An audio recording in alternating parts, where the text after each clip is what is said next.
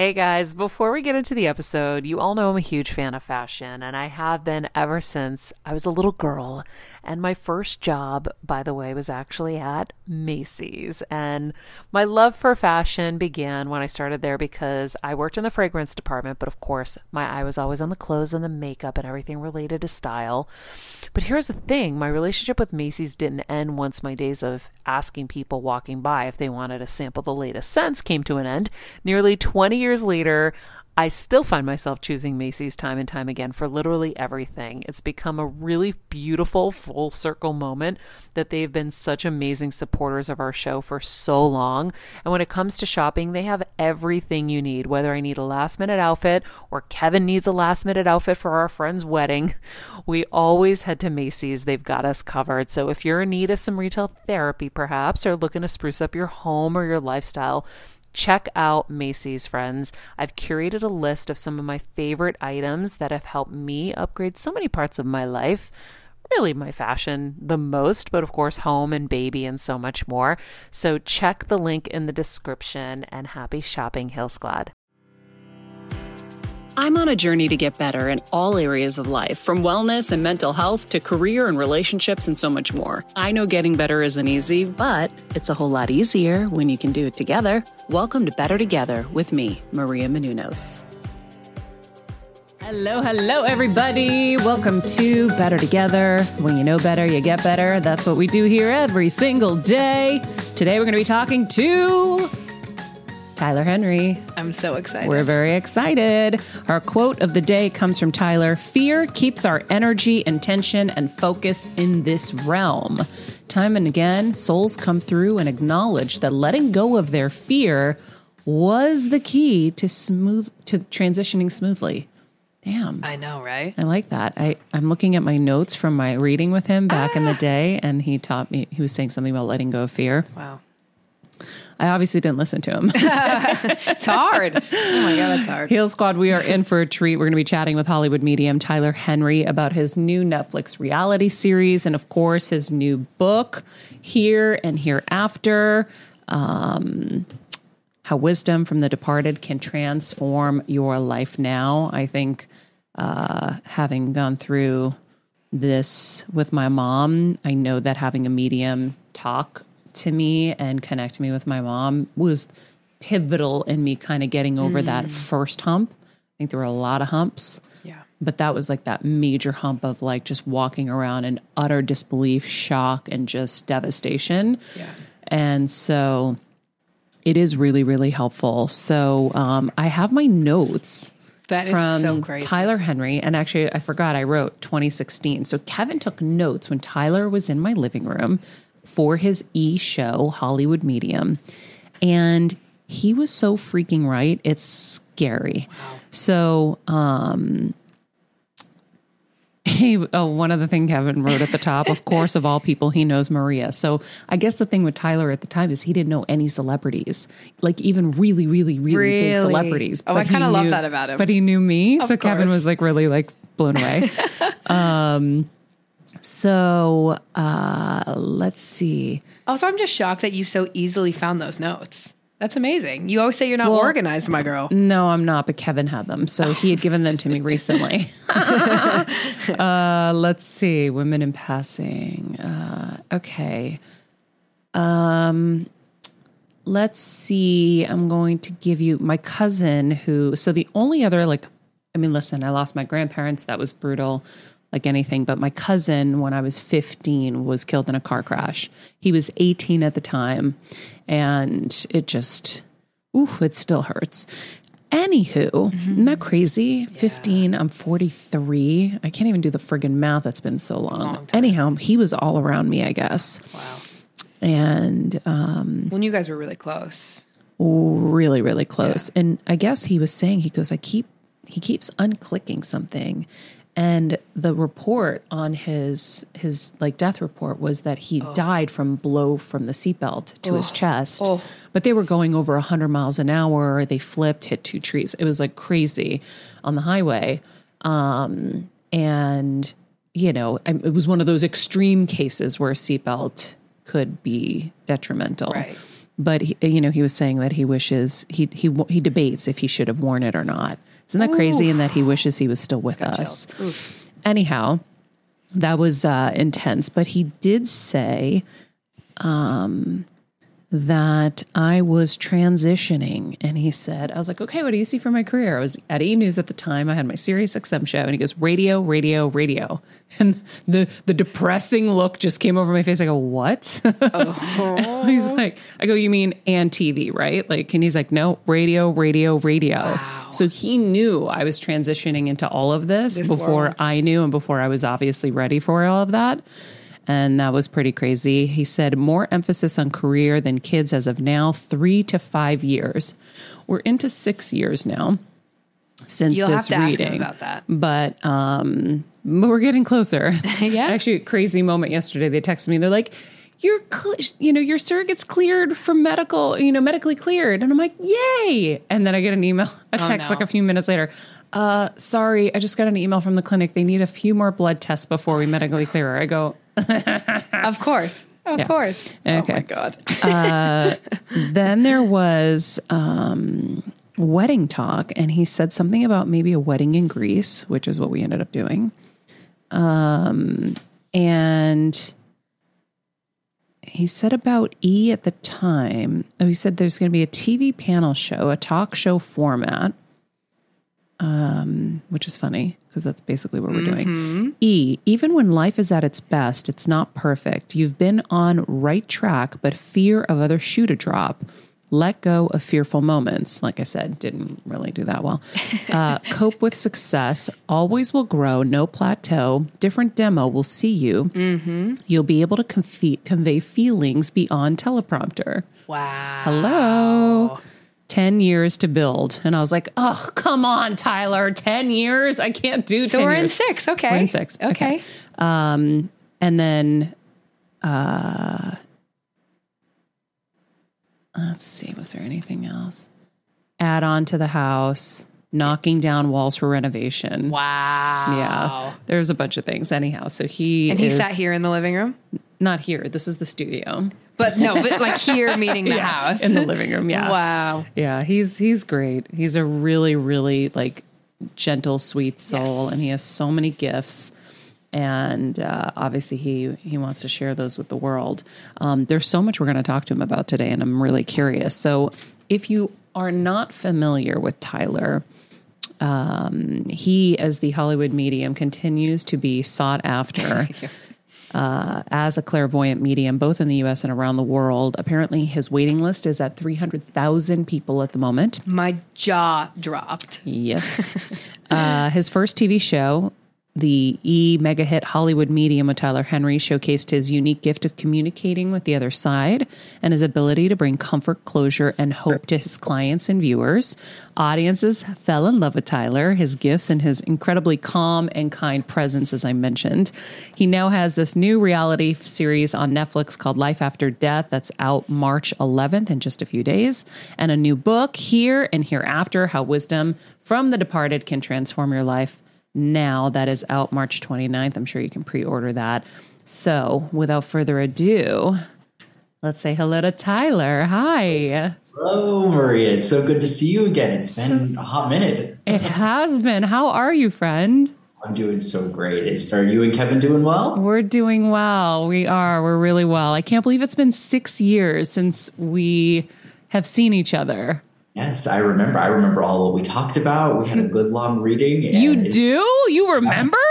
Oh, yes. I read over 200 celebrities over the 4 seasons in Hollywood Medium, and our time together was one of my favorite. I remember we sat for hours, and it was so cool because I remember it was before a lot had happened. We covered fertility and the future of plans and all of that. So it was really interesting to connect. Is your mom doing okay? No, we lost my mom in May, actually. That's right. Thank my you. Apologies. But you know what's crazy is you said, and what you said oh my God, I'm going to cry, carried me through a really tough time. So you said someone on my mom's side was going to have a stroke, but they were going to fully recover.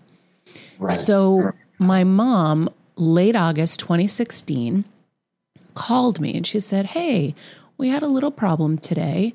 I was trying to drink my water and it came out the side of my mouth. So we're going to go to the hospital real quick and go get a checkout.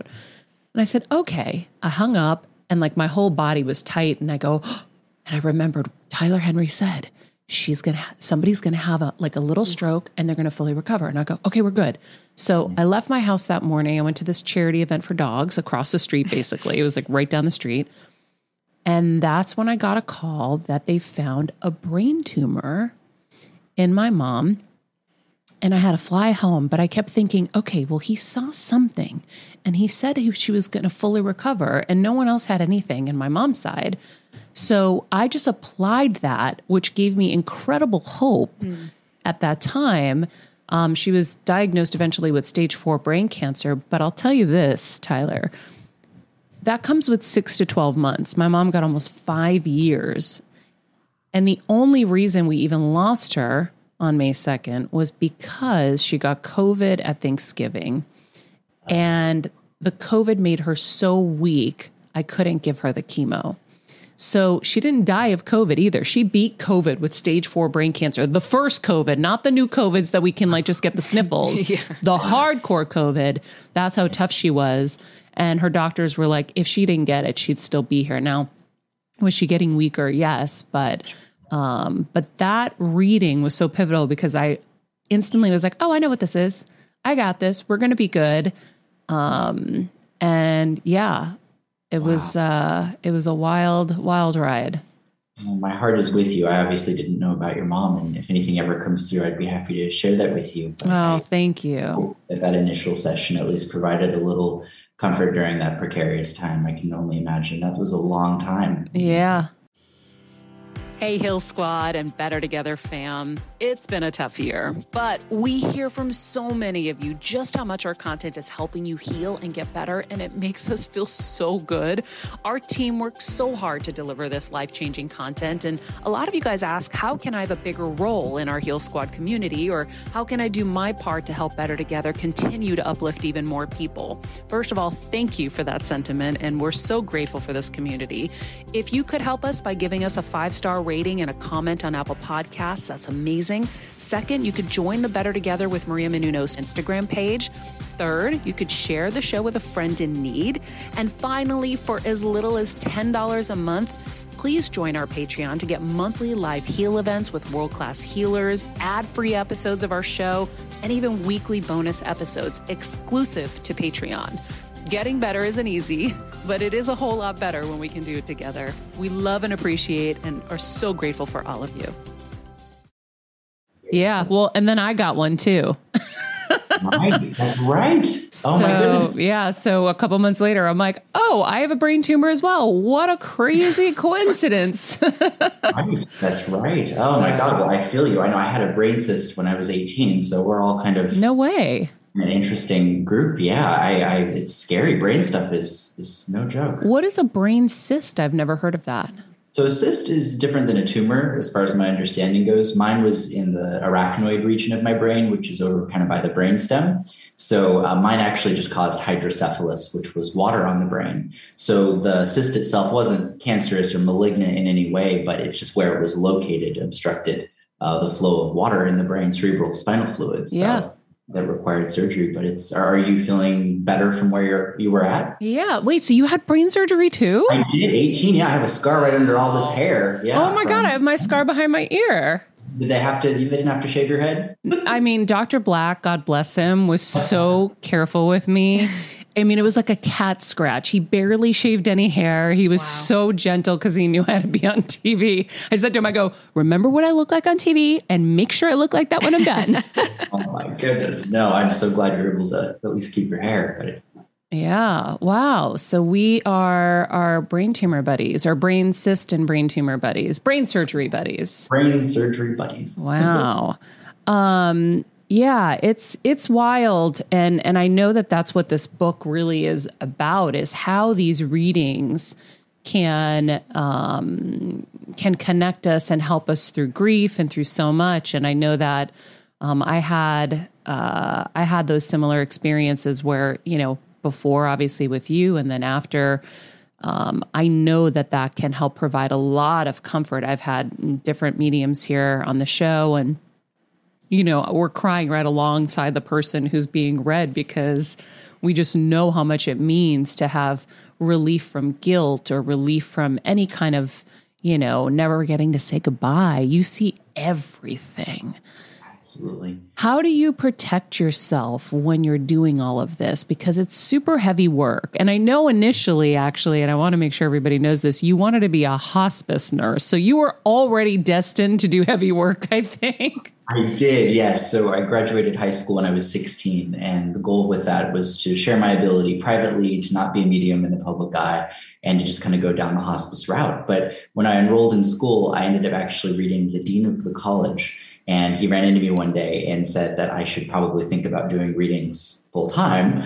And I was like, well, okay, if the dean of the college is telling me to go to school, then I should probably explore another path. But, it really is a very, in some ways, heavy job. But in a lot of ways, there is a lot of lightness. And I think by nature, when we think of death and grief, we think of those as heavy concepts. But my goal in my work is to normalize conversations around those things, because they are inevitable. We're all going to deal with it. And I think in Western society, we're kind of cultured to be afraid of those conversations, when I think they're essential to have, because I think if we are forewarned, we can be prepared. And I think just being able to kind of be open around that topic is essential, because we're going to all ultimately deal with it. I know. And I think that, we're starting to kind of realize that we have to start having the conversations. But yeah, it has always been something that, on this side of the world, we're like horrified, shocked, traumatized, where on the other side of the world, they know from the second you're born where we're going. We all know every day that passes, we know where we're headed, which also could help you live a more kind of fruitful life if you start to think about it in that way, right? Absolutely. And I think that's really the value of gratitude, is that it really gives us that moment of presence where, we may have a lot in our lives, but the moment we implement gratitude, we have more than we did before, because we are seeing what we have for what it is and for the value that we have. And not necessarily just material things, but I think in life, it's very easy to lose sight of how much we have to be thankful for and how valuable life really is. And my readings are a constant reminder of that. I do these readings and I see people that come through that, might have done things differently if they could do it over. Mm-hmm. And very often just the resounding message is the importance of saying it now while you have the chance. While we still have the chance, there's so much regret that we could prevent ourselves from having if we just say it now and communicate to the loved ones that are in our lives. Yeah, I did that with my mom. That's why I always say, it's always hard to know who has it worse, somebody who's lost someone suddenly or someone who had to do the painful long, end. But for me, yes, it was painful. Yes, it was long. I'm so grateful that I had time to be able to make amends or apologize and, have those moments before I lost her. Yeah, and I'm thankful that you were able to at least have some time together to kind of prepare and have some degree of resolution, because so often people don't get that chance. And I think even under the best of circumstances, people still tend to have some element of regret or wishing they could say more. I think you can never say too much, right? So I think even under the best of circumstances, it's difficult. Grief is natural. And I think when it comes to spirituality, it's important to still honor that grieving process, even if there's more to life than what we see. Yeah. That's okay. It's important that we still honor that physical loss. And that's part of the grief process. Talk about your grief in life. Have you had to experience any deep grief? Sure. Well, one of the pivotal deaths in my life was the death of my grandmother when I was 10 years old. But another one that I don't talk about as much was actually a dear friend of mine who passed away when he was 18. And he had dealt with childhood brain cancer. Mm-hmm. And as a teen, he went into remission. And I knew as his friend that his cancer was going to come back and that he was going to die. And I knew because of your medium qualities, your oh my God, you knew? As a teenager. And I had a deep love for my friend, and he, was my best friend. I'd see him every day. And I had to make a choice of either to separate myself from him in preparation for his inevitable death or to stay close to him. And at that time, at that age, I made the choice to kind of distance myself. And I just knew I wasn't going to be able to cope with the inevitable. And then shortly before he died, he reached out to me And he said, hey, I want to let you know, I got re-diagnosed, but I want to see you and I'd love for you to make the trip up. And so I said, okay, we're going to do it. And then he died before I ever got the chance to make the trip to see him one last time. So I think it's a testament to the importance of saying it now, doing it now. I regret in hindsight not leaning into that relationship just because I was afraid of what was inevitable. Wow. How old were you said? He was 18. I would have been, I think we're the same age. So that kind of teenage. And have you been able to connect with him since? So he has came through. There was an interesting synchronicity. And I always say this is a way that spirits communicate with us, is through meaningful coincidence. So I was actually at a pier where my dear friend who passed used to live in a town by the beach. And I was with my current partner. And there were all these plaques, over 200 of them, that lined the pier. And I knew that my friend had one dedicated to him. Well, my partner and I were walking down, and out of nowhere, my partner just stopped and he turned around and he pointed to one of the plaques. And sure enough, it was my friend who had died. It was dedicated to him. And of all the plaques we could have possibly seen, it was that one plaque. And so for me, I felt like that was his presence alerting us to say, hey, use your intuition, look to your right. And it's acted as a reminder of his presence in my life. Wow. That's intense. I don't think we talk about this enough either, because that decision is something a lot of us have to make in different ways too, right? So there are many, many ways that people distance themselves for different reasons. I've had to do it. I did it with my first dog. So we had a quadriplegic poodle. They said she was going to maybe make it 6 months. She had this autoimmune disease that attacked her joints. And Kevin, being the ferocious researcher and healer that he is, I think he got her another 9 years.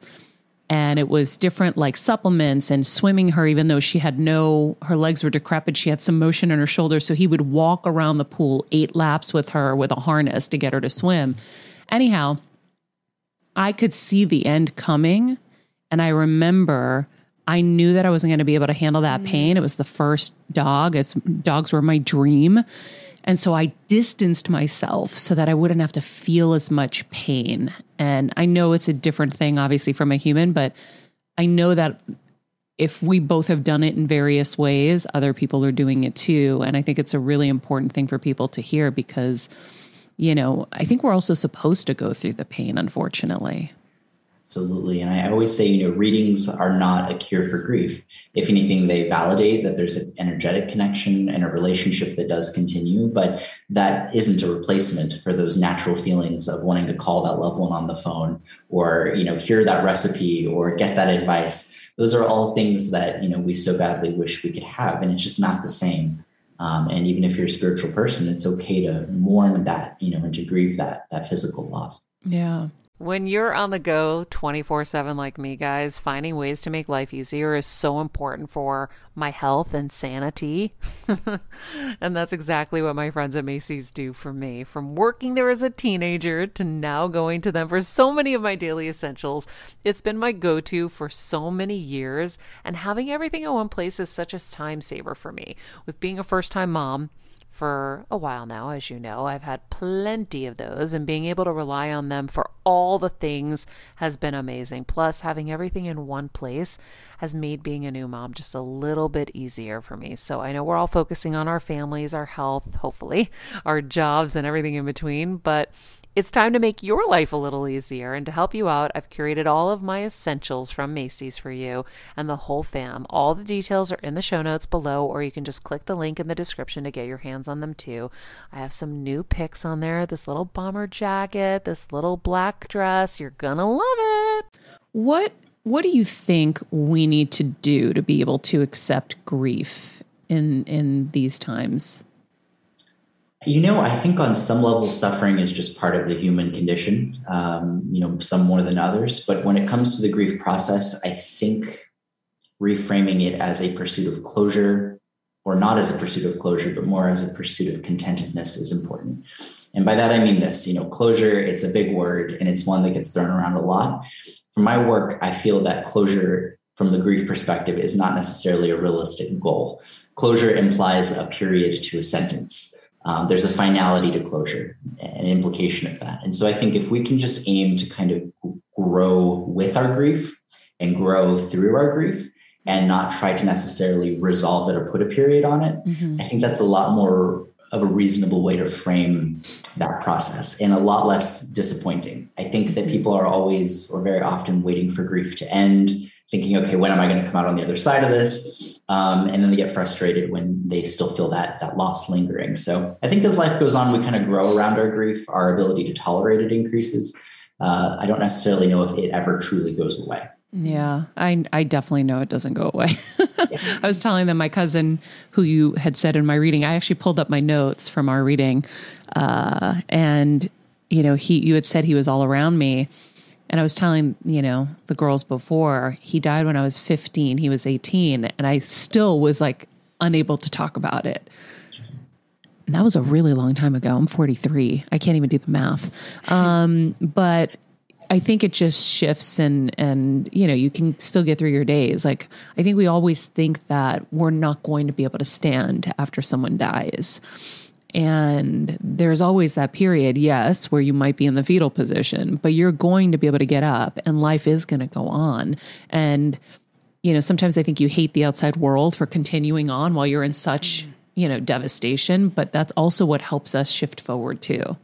Absolutely. John Edward has a great quote, and he talks about how, in the first year of grief, people are calling you on the birthdays, the anniversaries, the holidays. They're checking in with you, because they know that you've gone through this loss. And so they want to be there in those kind of that first annual, those moments. And then after that, the second year comes and people don't call on Christmas or they're not checking in on the anniversary as much. And so the second year can often be more lonely than the first in our grief process, which I think speaks to the importance of having a support system, having community. When people are grieving, I always say the first thing you should do if you're going through grief that you can't deal with is not to go see a medium. It's to go see a grief counselor, go find support, go find other people who are grieving where you can share those feelings, because grief really is an isolative emotion. It makes us want to curl up in the fetal position and not leave our house. And so I think when you see that there are resources out there, it can be very helpful in at least just getting us to a place of being able to deal and being able to wake up and be productive and go about our day. And then when we're at a good place in our grief, then I think it's a good time to maybe see a medium if that's right for you. But there's a lot of other resources that I think are essential. Yeah. There was a report I saw recently about some neurologists that were studying the brain of someone who was passing. They didn't know he was going to pass, I guess. But did you see this? You did. Can you talk about that a little bit? Because I thought it was fascinating. What I remember is they said that it's proof that your whole life flashes before your eyes as you're transitioning. So that's a huge thing. And, for ethical reasons, obviously they were never able to hook somebody up and monitor their brain, to watch them pass. But this just happened incidentally. I believe the man had epilepsy or seizures. He was elderly. Yeah. And then he passed away as this was being monitored. And they found that his brainwaves very clearly indicated that he was going through very vivid memories, having very vivid experiences internally as he was transitioning. And in readings, I very often talk about this process that I believe souls go through when they die. And that process is called a life review. And I believe that life review is essential to allowing people to process how they lived and how they died and come to some place of acceptance. And it's my belief that very often that life review process happens before even someone takes their last breath. And I think you see examples of it often when people are terminally ill or when they're kind of getting towards the end of their life. People often report wanting to kind of wrap things up, provide some kind of tie the loose ends. People will reach out to family members that they never talk to. They'll kind of figure out the finances and the logistics of things. People do certain things to kind of often before they pass to kind of set the stage for that passing to happen. And I think it's the life review kind of happening even while we're still here on some level. Yeah. Wayne Dyer's daughters were on the show recently for their book, and they said that Wayne was doing all that stuff leading up to his death. So whether he knew it consciously or not, he was doing it. Exactly. And I remember with my mom, before we flew her back to Connecticut to be with family, people were visiting her in her room. And she said, oh, whatever, so-and-so was at the end of my bed today. And I go, really? And I was like, okay. And I was like, oh shit, she's going to go. And I would panic. And it took another 6 months. And so she was getting visits, and there were times where when we were in Connecticut, I'm like, okay, was this a good visit or a bad visit? Like, was this a good thing, Mom? And she was like, yeah, it was good. I'm like, okay. Cause I'm like, if you're a bad person, get out of here. I'm like, get out. I was like, any bad spirits, go away. We only want the good here. But I believe that. And I think one of the things that people get so tied up in is, and it's hard. Like, my mom was not afraid at all. And that made it so much easier for me. I feel so badly for people who are in that kind of caretaking position or a loved one around someone who is scared. Do you have any advice for that? And then also, what has their transition generally been like? Like, have you ever read someone who was scared to die and then had this different kind of experience in the actual transition? Well, I would say on some level, fear is natural. I think it's an instinctual response that sustains life, right? When you cross the street, you look both ways in part out of fear. You don't want to get hit by a car. And so I think that those natural instincts do sometimes kick in as people are headed towards the end of their life. Even if you do have some sense of spirituality, I think there's a natural aspect of the unknown. And like a birth, there's an aspect of a big hoopla around it. It's a kind of a nerve-wracking experience to go through. I find that when people come through, they seem to acknowledge that there was some degree of immediate peace leading up to their transition. And if you need a testament of this, I think that you can look at research done in the near-death experience realm, because that really conveys some interesting research. Dr. Raymond Moody coined the phrase near-death experience, and he researched thousands of cases of near-death experiences where people in moments, whether it was a surgery that went wrong or the very end of their life that ended up being extended, they reported a feeling of a presence of going home. And I love that idea that passing away is a sense of kind of continuing into this next place that isn't unfamiliar, but if anything is more familiar to us than anything we could possibly imagine. Yeah, I think it's really helpful to have that kind of peace. And we know it from different people like Anita Moorjani, who we've also had on the show, who has crossed over and then been able to come back. And she said, the past and the future were all happening at the same time. And she was able to see this massive tapestry of her life, which I thought was really beautiful. How do you know when you're doing a reading, how do you know what to say and maybe what not to say? Sure. Well, I liken my job to that of a mailman. Okay. So I don't really feel like I write the letters as much as I just kind of deliver the message. But with that said, my job is a big responsibility. I have to be conscientious of the feelings of the people I'm reading. I have to be considerate, especially when I would read celebrities on Hollywood Medium, about maybe what someone might maybe wants out there and maybe what they don't want out there. So that was a logistical challenge that was really a big thing for me, especially in the earlier seasons. But I learned very quickly that sometimes you have to talk about the heavy stuff to give the most levity, to be able to provide the most to a person. And sometimes you have to talk about those heavy things like cycles of behavior or maybe some trauma that somebody went through as a way of letting them kind of focus on that and then let it go in maybe a way that they wouldn't have been able to before. I don't necessarily think readings, like I said, are a cure for anything, but to be able to focus on something and have it get brought up from an objective source who doesn't know anything about you, it allows a person to kind of process maybe what they went through in a different way, look at it with new eyes, and then be able to move forward knowing that there was a reason that thing got brought up. I think of my reading with Alan Thicke as a really big testament to that. I talked to him about a heart problem that this loved one of his had and felt like he also had a susceptibility to, and then, tragically he passed away a few months later. So there are definitely times where I have to bring up things that aren't easy to discuss, but necessary. All right, friends, let's talk about something we all do. Snack. Trust me, I've definitely overindulged in the past, but as you know, I am focused on my health these days. And I think I found the healthier snack that you don't have to lose out on the flavor. And it's definitely become my go-to. It first came into the house because of Kevin. He was obsessed with wonderful pistachios. And then I got addicted. And now it's in my travel bag. I don't leave home without it. It's in our glove compartments because they don't melt. Right now, my favorite flavor is the sweet chili flavor. It feels like some of the naughtier kind of snacks I used to use, where I used to lick my fingers after. Now I lick them and I feel safer. Plus, Wonderful Pistachios is one of the highest protein nuts. Each 1 ounce serving has 6 grams of protein, giving you over 10% of your daily value. That's crazy, guys. So if you're looking for the perfect snack, trust me and head over to www.wonderfulpistachios.com to snag a bag of Wonderful Pistachios. You're going to love them. I remember my mom always struggling with her hair. It's Frizi Maria, my mom would say in her Greek accent. Diehis, what do you have? I tried so hard to find her products. I wish I could share these products I'm using now with her because I know she would be so happy to finally have good hair days. I've always believed that hair is a woman's best accessory, and with Ouai's new anti-frizz cream, you can ensure that your hair always looks its best without the frizz stealing the spotlight. It's a lightweight cream that not only provides immediate frizz control, but also helps prevent heat damage. And get this, it lasts up to 72 hours. That's 3 whole days of frizz-free, gorgeous hair. Ouai seriously has some of my favorite products for taming the frizz. Pro tip, one of my biggest discoveries is using the Ouai hair oil on the ends of my hair before I dry it. Let me tell you, it's a game changer. Once it's dry, my hair looks so smooth and polished, I don't even need to do anything else. It is incredible. I love it. Frizz-free, up your schedule with Ouai. Go to the Ouai, TheOuai.com, and enter the promo code HealSquad for 15% off any product. That's the Ouai, TheOuai.com, promo code HealSquad. Trust me, you won't regret it. So when you did that reading with him, did you know he was going to pass, but you couldn't tell him?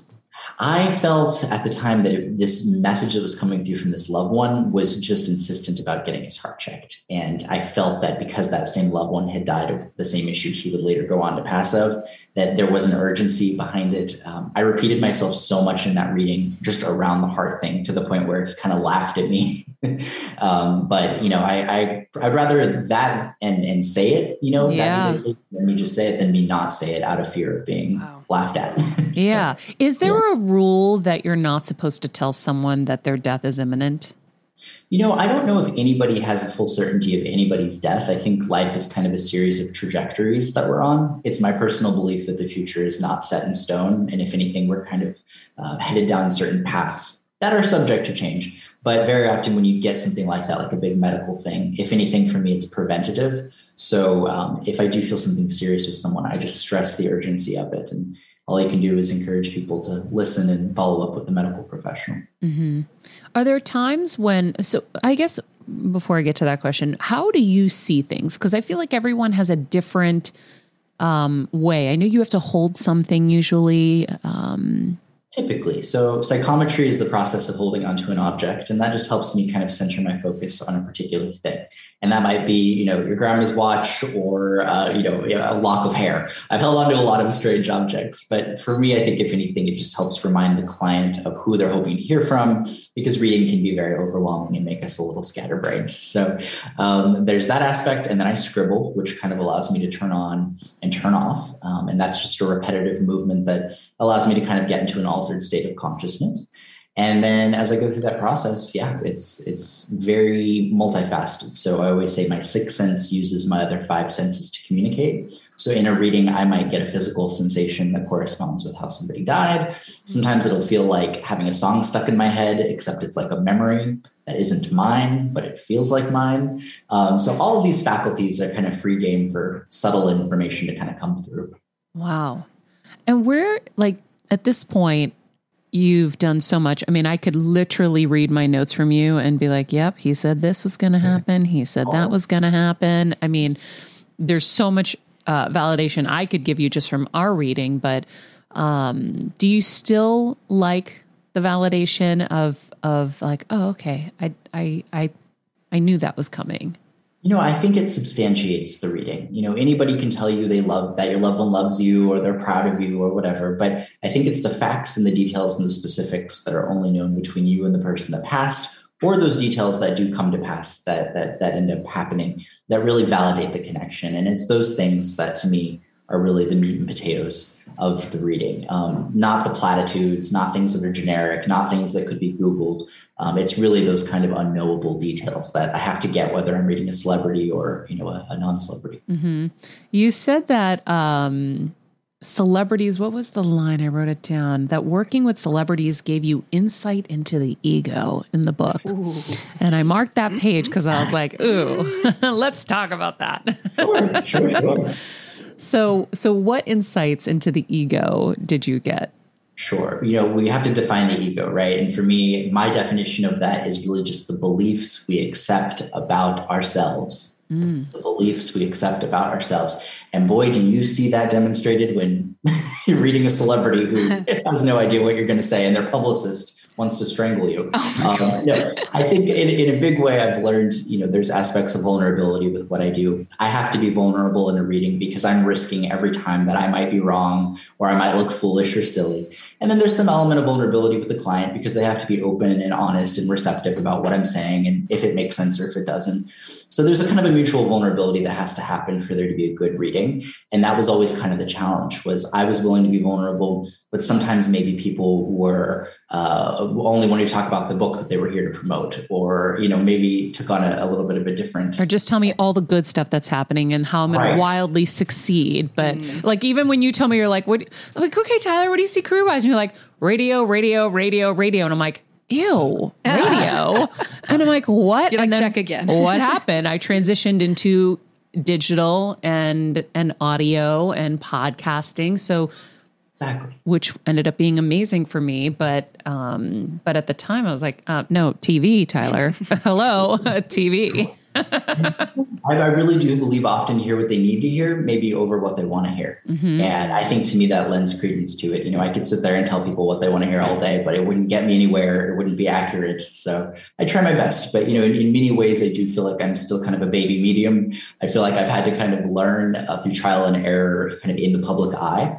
And that's a challenge. I think that's a challenge, John Edward didn't have, Teresa Caputo didn't have. I feel very much like I've kind of grown up in some ways, getting a TV show at 19, very much in kind of a public way. So I'm still learning how to refine my ability.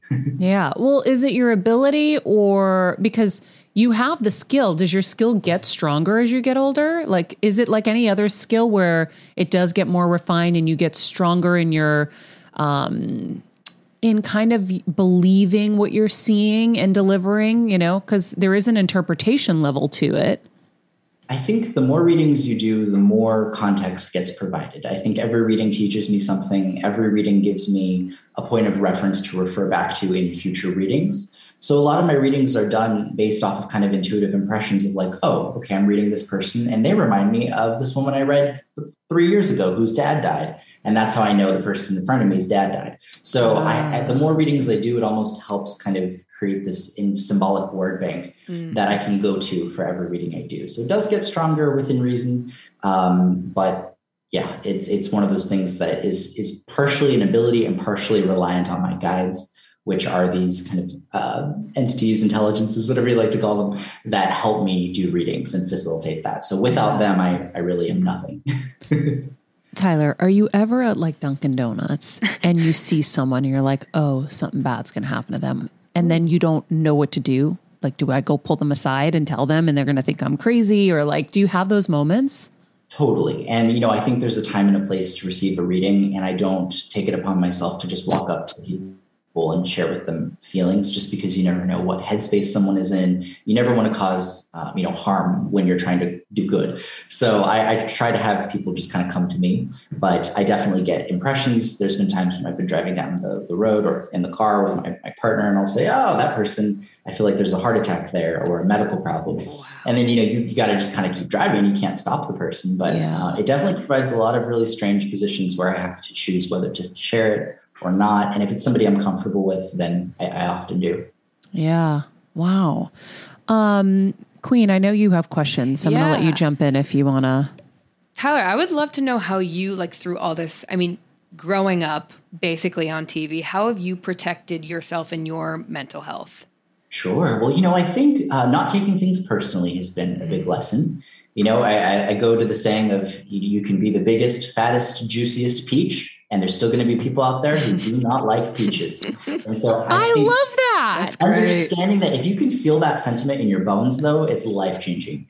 It's so important to remember that, I think, whether you're in the public eye or not, that, we are who we are. And I think anything worth doing is going to have people, maybe talk about it. And if you stand for something, people might not be supportive of that always. But for me, I think it's a reminder of just focusing on the good that can be done. I think we all have a platform on a small scale or on a large scale. And I think using it for good is essential. And for me, that's kind of kept me in check and not wasting time on like negativity and I think the court of public opinion, because as we know, just kind of the nature of the internet and so I also think having good support system. I mean, I'm sure Maria, you can relate to this. Being able to have people to go to when you're done, when you're off work, that are going to view you as Maria the human being and not Maria the television personality. Yeah. As a first-time mom of the baby, I'm always on the go, whether it's running errands, getting my coffee, going to doctor's appointments, or just spending quality time with little Athena. And that's why I rely on Wonderful Pistachios to keep me fueled and ready for anything, no matter where I am. Kevin even keeps a bag stashed in the nursery. For the nighttime hunger moments. Wonderful Pistachios comes in a variety of flavors and sizes, making them the perfect snack to have literally any time, whether I'm enjoying them during a quick break in between taping this show or I'm on the go and it's in the diaper bag. I do carry it in my travel bag and they're in my car. At this point, when I'm leaving the house, I think keys, wallet, Wonderful Pistachios. Bonus, Wonderful Pistachios is one of the highest protein nuts with 6 grams of protein in every 1 ounce serving. So on top of all that, they keep me feeling satisfied. I'm energized while I'm juggling all this crazy stuff in life. Next time you're looking for a convenient and guilt-free snack, head over to www.wonderfulpistachios.com and stock up on your favorite flavors today, minus the sweet chili. Radio personality, all of it. I think it's definitely an adjustment. Yeah, it's such a great way to think about it. You could be the biggest, juiciest, most delicious peach. Some people aren't going to like peaches. I love that. That is like game changing for me. Mm-hmm. I really, really love that because it is hard. I mean, I've been doing this for such a long time and it's still so paralyzing to think that there's this one person on Instagram that thinks you're like the devil or something. Right, and you're like, oh my God, no. Sure. And so often, there'll be 99 positive comments. And I think people's inclination is to focus on the one that they don't like. But I think it's human nature and, self-acceptance is where that shines. Good. I was going to say, Tyler, do you feel your success or was there someone or like someone you read that you were like, dang, I've made it? Oh, that's very sweet of you. I think success is ever always a work in progress for me. So I feel like for me, I remember season 1 when I got the show, I didn't know what to expect. I was filming it. Nobody knew who I was. And then it came out and then I would go to the grocery store and people would stop me and start crying and, sharing with me their losses and how the show helped them. And I think that was definitely a game-changing moment. I was only 20 years old. I was kind of going from this little kid from a small town into really a very different position and dealing with an intensity of emotion because of what I do and what it represents that I think I very quickly had to kind of adjust. But it's always been with gratitude and it's always been humbling. And I feel like, I'm always kind of on that pursuit of success as it is defined by trying to help people as much as I can. Do you like reading celebrities still? I do. Yeah, it's fun. It can be a novelty if, especially if it's somebody I recognize. But, for me, everybody can use help, some more than others. And celebrities were a good example of that. There were some that genuinely needed it. But at the very least, I think Hollywood Medium was just an interesting insight into these people's personal lives and their demographics. After I read Little Kim, I had a lot of her followers following me and they had never heard of what a medium was before and they wanted to check it out. So I'm thankful that the show created a conversation. Yeah. Well, you have another one now. Congratulations on the Netflix series. So how is this going to be different than that show on E! Yes, so this Netflix series, Life After Death, is basically covering a lot more of my personal life, as well as going down the list of over 300,000 requests for private one-on-one readings. Wow. So in the initial show I did, I had a lot of people write in and this show kind of met that demand. And I got to travel the country and surprise people with readings who really needed them. For me, the show is extremely compelling, not only from the validation perspective, but from just the testimonials of grief that people have gone through.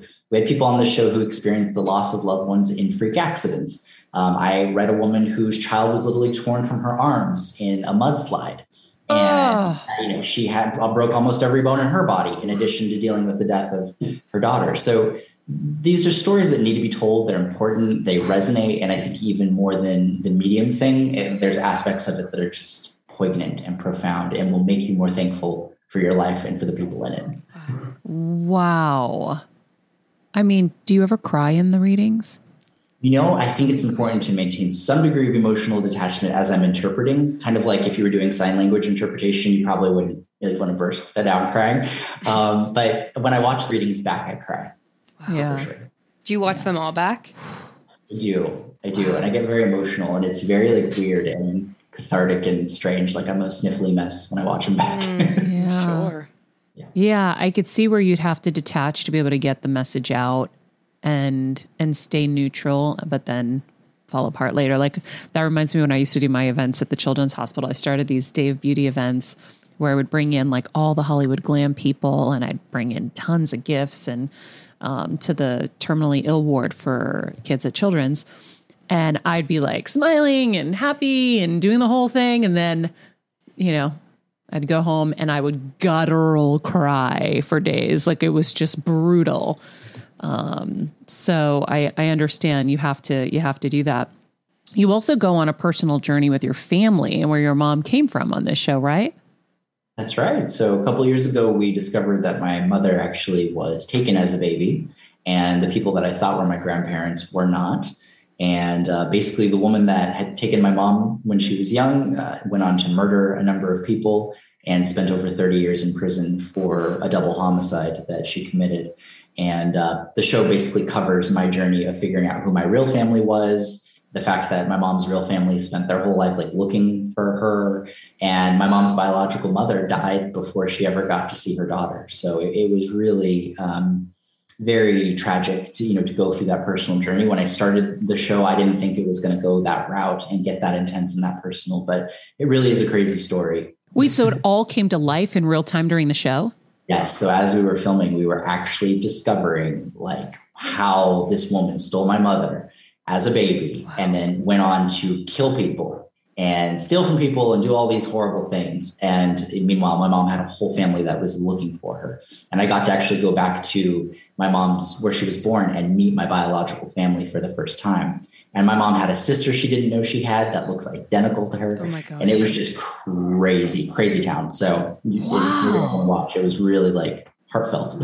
Wait, so wasn't the pivotal death in your life your grandmother? My dad's mom. Oh.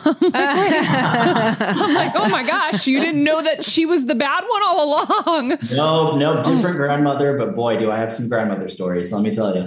Wow. Okay, so your grandmother on your other side, you knew her, but you didn't know you and your mom, nobody knew that this was a bad grandma. We knew that she had killed people, but we didn't know that she had lied about being related to us.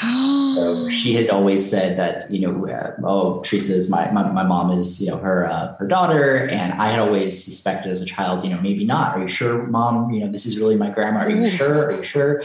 And my mom would always say, oh no, but we look too much alike for it to not be like genetic. And ends up they were not indeed related. And this woman would basically scam people by stuffing pillows underneath her clothing and fake pregnancies in the 60s. And so, it was quite a story. Whoa. Isn't it so funny? You set out to do something and then something completely different happens. It's great. That's how life goes, right? I think it's synchronistic though, know? Yeah. So what changed for you after that?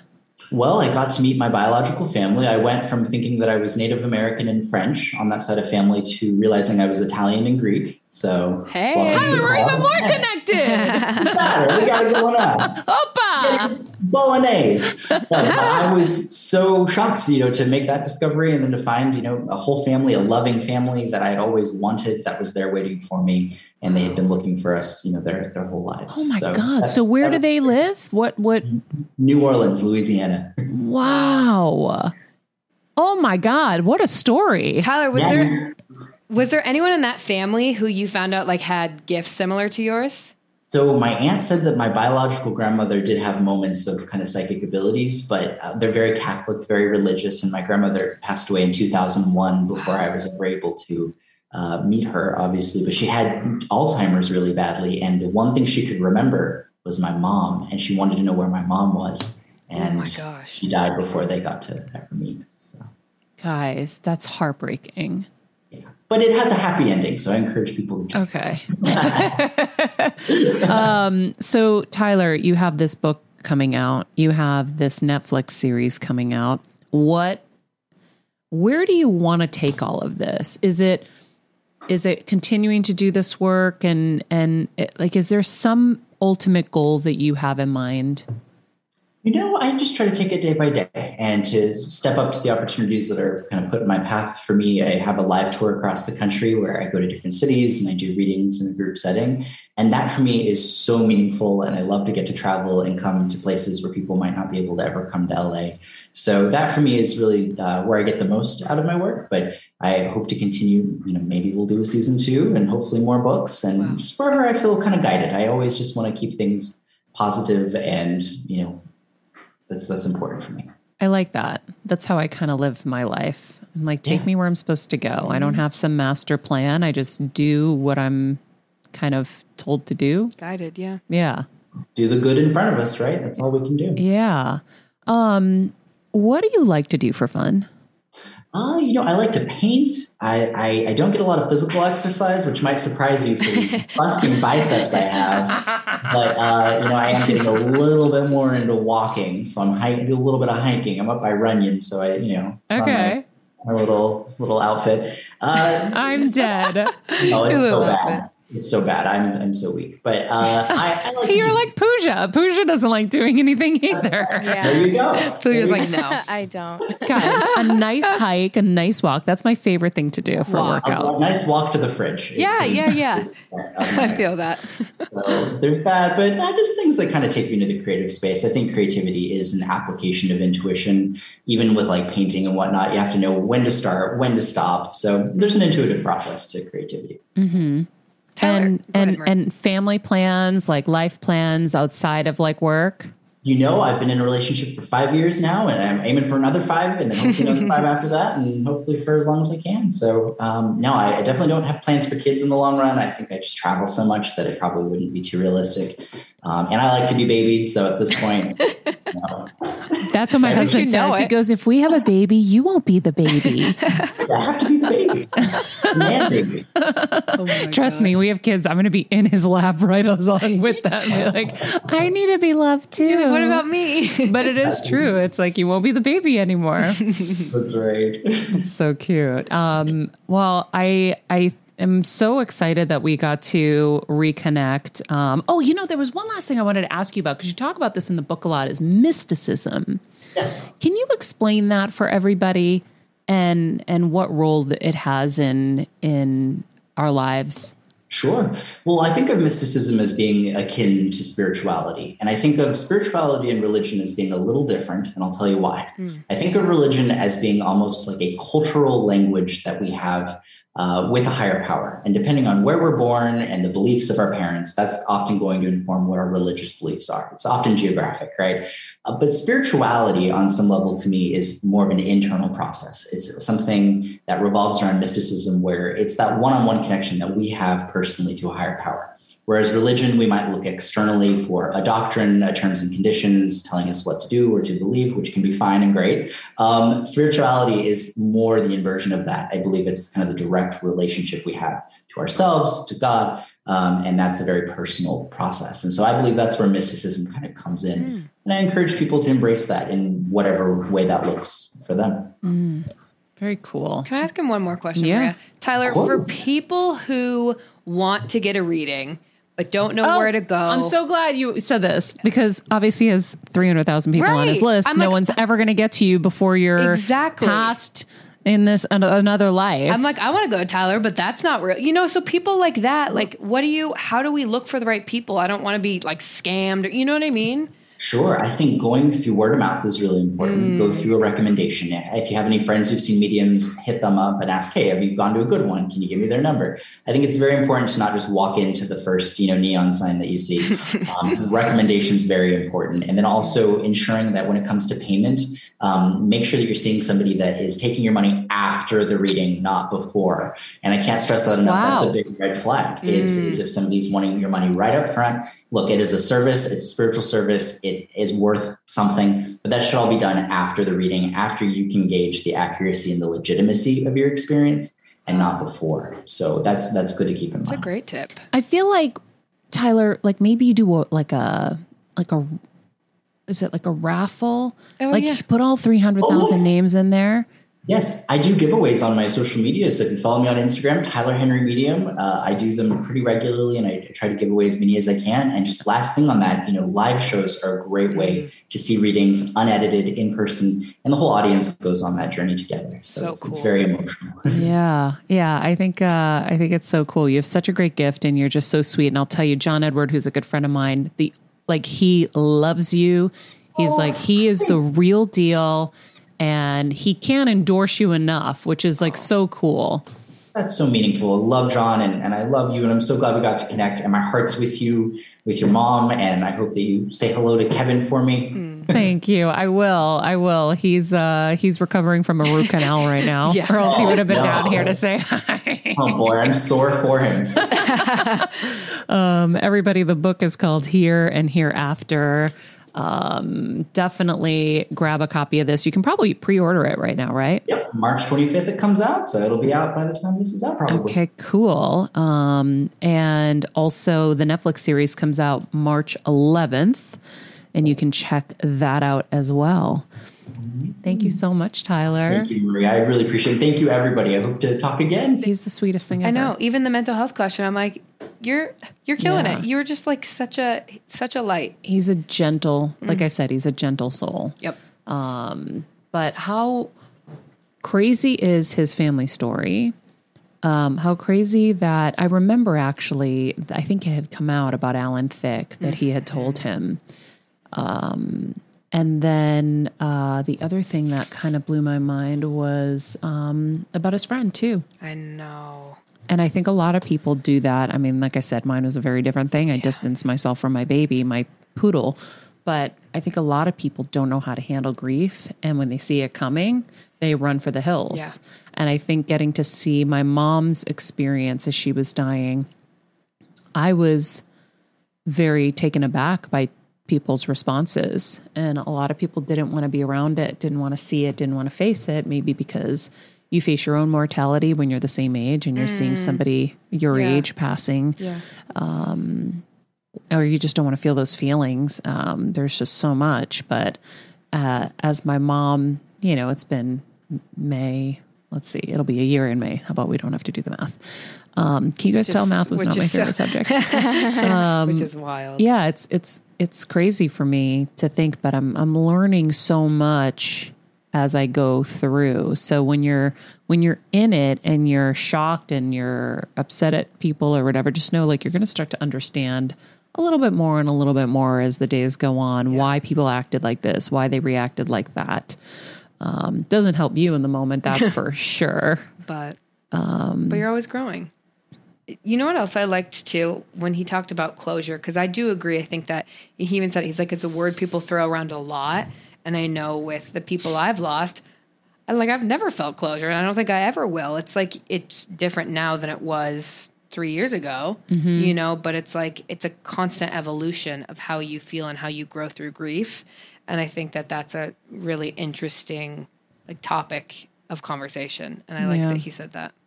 Yeah. And it doesn't go away. No. You just learn to live with it in different ways. Like I said, and trying adapt. to talk about my cousin, I'm like a wreck. I've been really good about talking about my cousin because once my mom happened, now I had this fresher wound. And it's been so long, but it's wild. I just out of nowhere, where were we the other day? Out of nowhere, just started guttural crying about my mom. And Kevin's like, wait, what's wrong? And I'm like, oh, we were watching something. And I just started losing it. And Kevin looks at me. He's like, wait, we're watching a funny show. What happened? I'm like, I don't know. I just thought about her and I can't. So I understand that it's a process and it's going to just happen. That Mack truck is just going to roll right over your heart, put it in reverse and re-roll back over your heart again. Yeah. But that just means, as we say, that you loved hard and that you had something special and we should be grateful that we had it. Yeah. And form a new relationship.